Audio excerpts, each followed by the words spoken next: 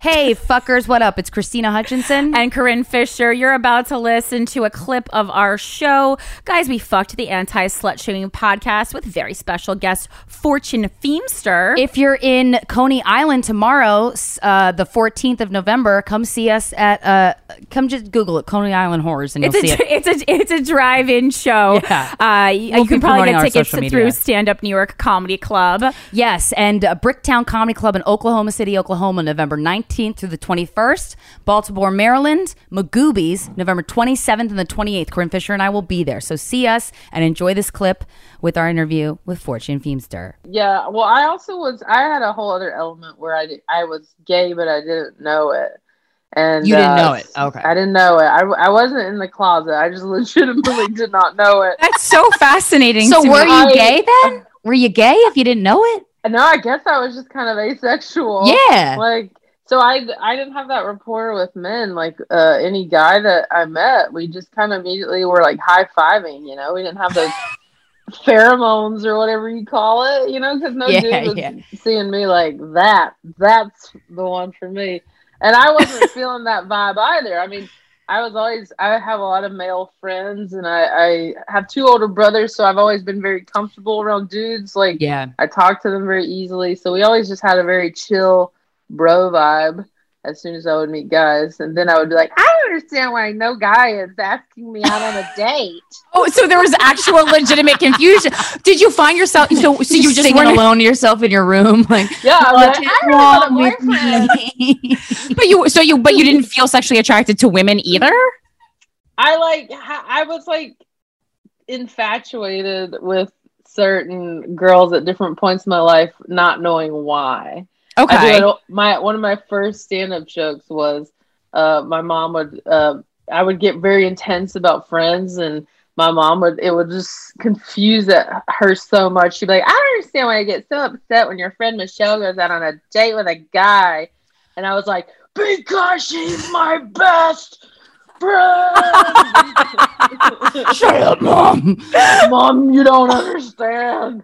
And she'd be like, okay, but it's normal. She's going on a date. And I would be like devastated. Oh. So I just didn't, I thought I was just like, our friendship's so strong. I don't want anything to come between it. I didn't You're know just a person who took friendship sacredly. So seriously, yeah. I was the person signed my friendship pact. We'll never not be friends, right? But there are heterosexual women like that, though, because I know I had to basically unfriend, but not in a digital sense, a woman, because I was like, I don't feel the same way. I like you, but this is too much and we got to break up.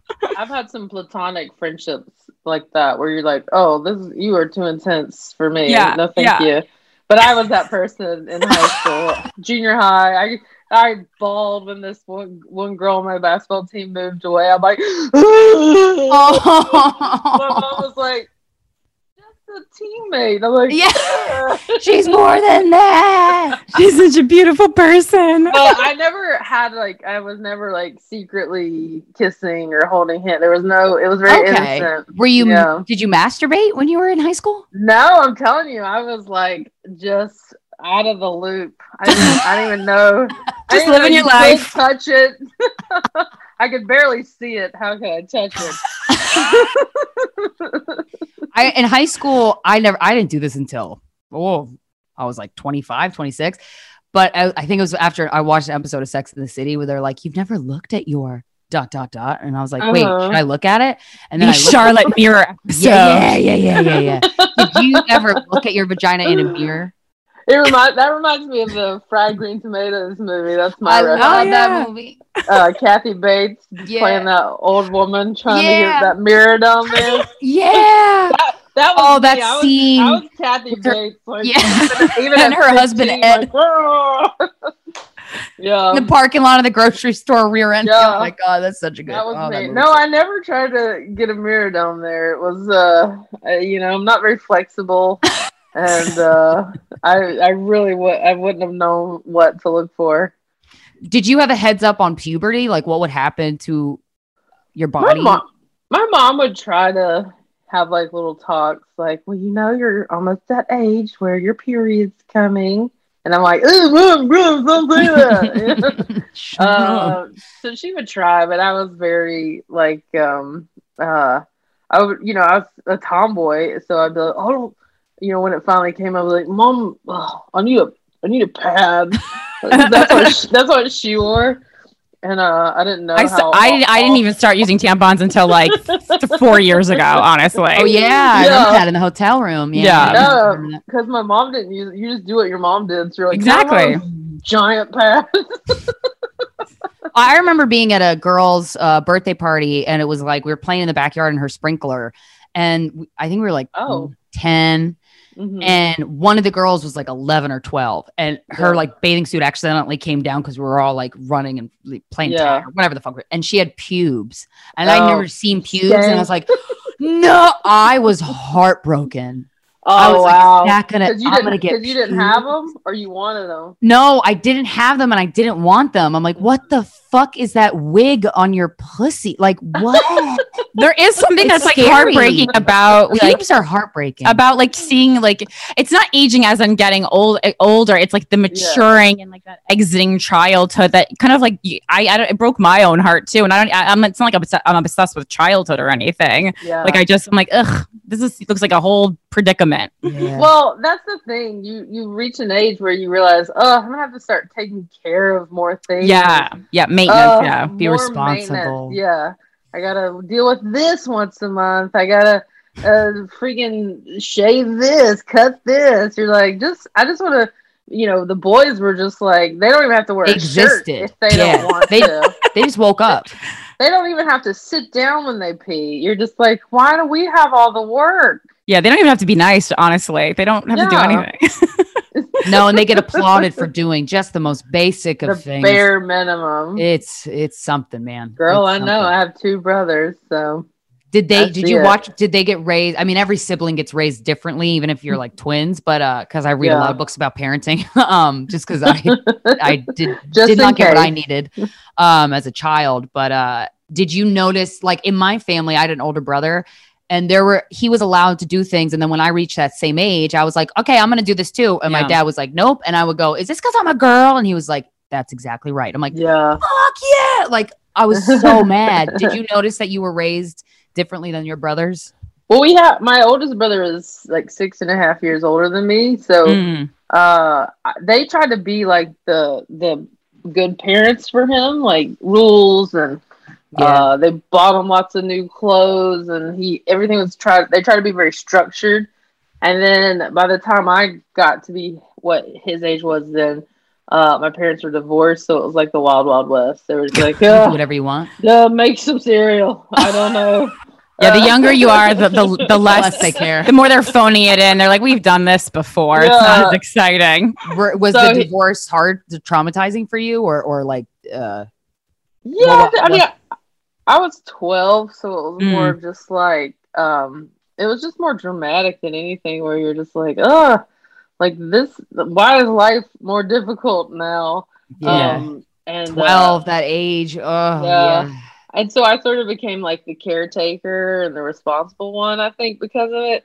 But like my middle brother, he just went buck wild. He was like, he went on a tear of like partying and doing whatever he wanted to because he was like rebelling because of it. Yeah. But I think at 12, you're just kind of like, I just want to make everyone happy. Yeah, depending on your personality, but yeah. And then did that produce either coping mechanisms or ways of relating to people romantically or platonically that were troubling for you in your personal life? Because I feel like when you grow up too fast as a kid, that'll find its way into your adulthood in ways that you don't expect. Right. I think for me, it made me too willing to accept the bare minimum from people.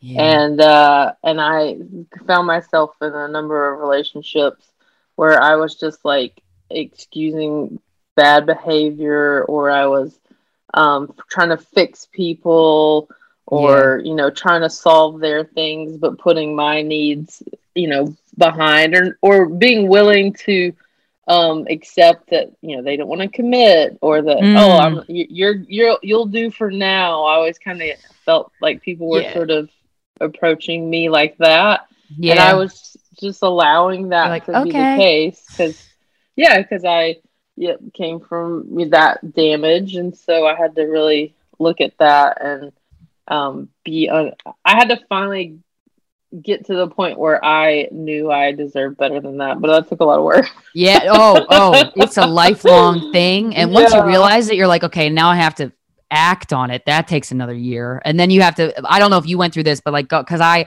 tweeted the other day, I was like, I think my type is a guy who misses someone else. Everyone I've dated, it's always after they got dumped by somebody that they really loved. And I come in and I'm like, it's okay. You can cry. And then they put then you help make them better. Yeah, and then they break up with me and then they go off. But that like I was dating a lot of people that were like, I don't want anything serious. Let's just have so fun. You like casual partners. You don't want anything serious with me. That's really the end of it, but you don't want to hear that or notice. You don't even want to. I pushed that out so hard. And it took me a while to realize that. And I saw that, a lot where they would be like, it wasn't you. And I was like, yeah, but it was. That's okay. Yeah. And, but I got lucky in that. Well, I had a number of those, just relationships that just were not right and weren't, gosh, I don't even know. And they weren't even real full-fledged relationships. A lot of them was like dating for 3 or 4 months. I'll be comfortable with whatever you want us to be. Okay. Oh yeah. Exactly. I understand that. Yeah. But I did the work.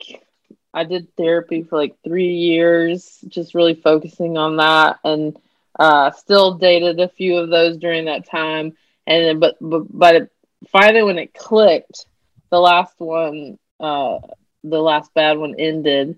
And where I was just like, I don't want to do this. Like, I just want to be happy. Yeah. And I would rather be alone than keep dating people that, were exhausting you. It's exhausting. And where you just feel like you're not good enough.